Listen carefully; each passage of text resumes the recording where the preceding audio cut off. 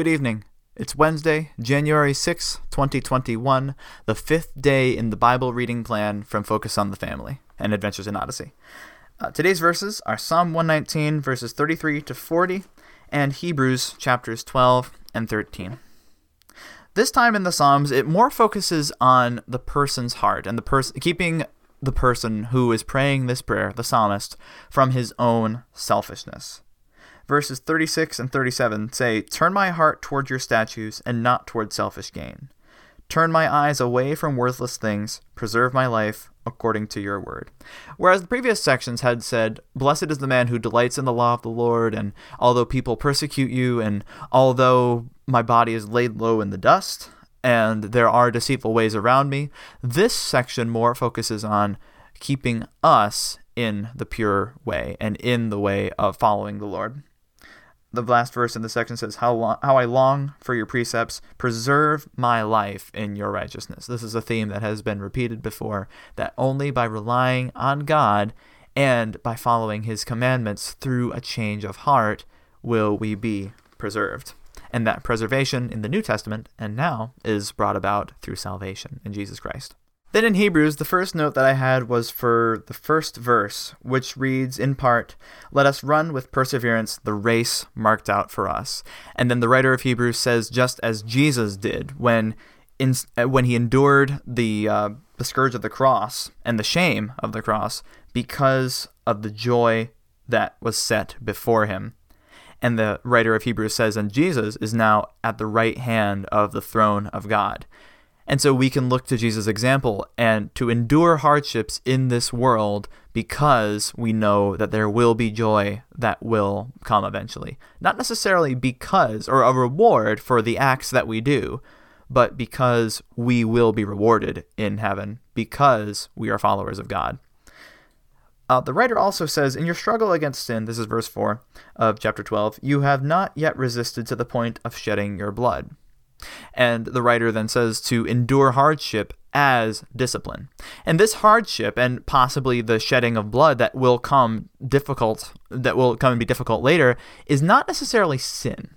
Because often I think that I wonder, can God give us discipline without sinning? Like, can God cause things to happen that are legitimately bad?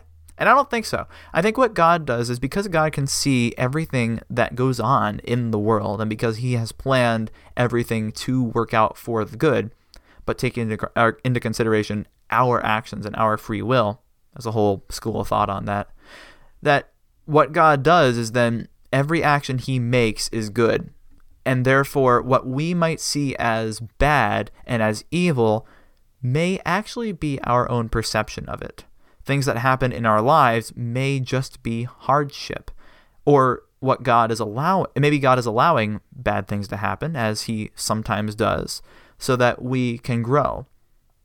And so God takes us through that hardship, and if we follow him, then we will grow in strength in our spirituality and our walk with Christ through him. Verse 11 says, "No discipline seems pleasant at the time, but painful. Later on, however, it produces a harvest of righteousness and peace for those who have been trained by it." And it is difficult. I haven't seen a lot of hardship in my life, but I know that I will. And there have been a couple times, even recently, when I've asked God to give me an answer to a prayer, and he's responded by disciplining me and teaching it to me the hard way. But I got the answer. And I am a better person because of that, because God was able to help me get through a difficult time and to give me an answer based on discipline. Later on in the chapter, the writer of Hebrews contrasts how we approach God rather than Mount Sinai, which was referenced in an earlier section back in Exodus, where God was not approachable and not able to be touched on the mountain, and when he spoke, everyone trembled and didn't want to hear any more of him because his voice was so tremendous and terrifying. But rather, it is Mount Zion, where this says, "To the heavenly Jerusalem, the city of the living God, you have come to thousands upon thousands of angels in joyful assembly, to the church of the firstborn, whose names are written in heaven." And I found this contrast, maybe there is still a righteous fear that we have to approach God with, but because Jesus sacrificed himself, we aren't bound by, you can't touch this holy place anymore. Rather, we're invited into it. We're invited to become children of God through Jesus' sacrifice, even though we are dirty with sin and rejecting God. Even though the God of the Old Testament could not look upon sin, the God of the New Testament, through Jesus Christ's sacrifice, is now able to bring the sinners and the lost to him just by their repentance, confession of their sins, their turning to Jesus, and by relying on him. Later on in the chapter, it's mentioned that once more I will shake not only the earth, but also the heavens. And it says the words once more, this is verse 27, indicate the removing of what can be shaken, that is, created things. And this is a reference to the end times. This is a reference to what the Lord is going to do to the world, and that we need to rely on him. And this says, let us be thankful, and so worship God acceptably with reverence and awe, for our God is a consuming fire. That's verses 28 and 29. Because if we rely on God and worship him in that way, he is the only thing that will last. Everything else that we put our faith in will crumble. This also ties back into the idea of idols that was referenced before in a previous section, that idols will fail us, and idols are created. They do not have power, but God does, and we must worship him and make the most of our time with him. The next chapter, chapter 13, starts off in verse 2. It says, do not forget to entertain strangers, for by doing so some people have entertained angels without knowing it.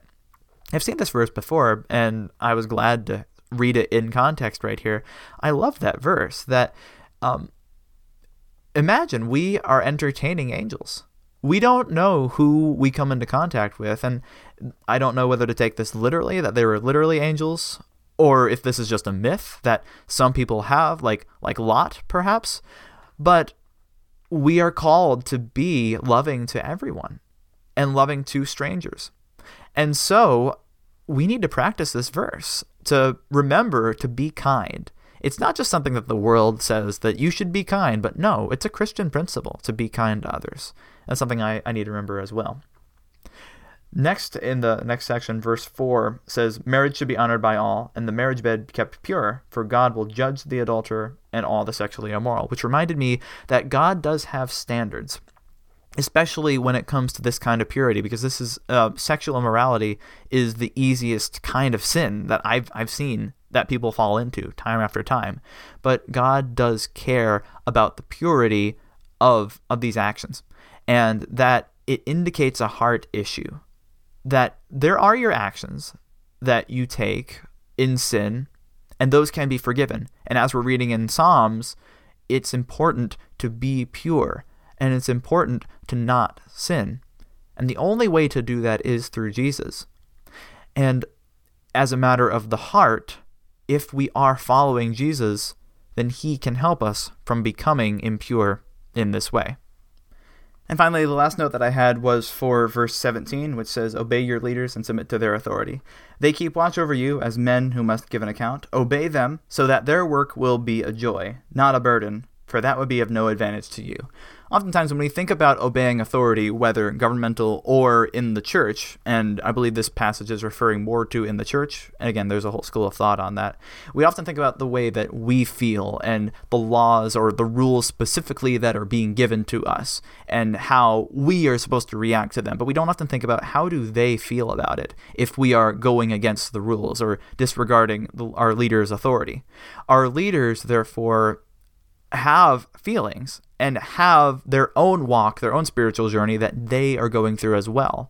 And so if we obey them, that makes their work easier. And just like earlier when it says, when the chapter said, always be kind to strangers or always entertain strangers, this verse here is saying, be kind, be respectful to your authority so that their work will be a joy. And that's something we can do to be selfless in ourselves for them.